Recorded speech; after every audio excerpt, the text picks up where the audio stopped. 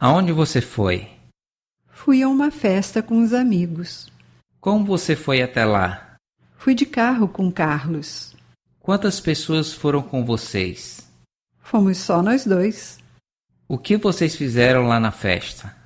Conversamos, dançamos, comemos e bebemos. Que tipo de música eles tocaram? Música para dançar. Quanto tempo vocês ficaram na festa?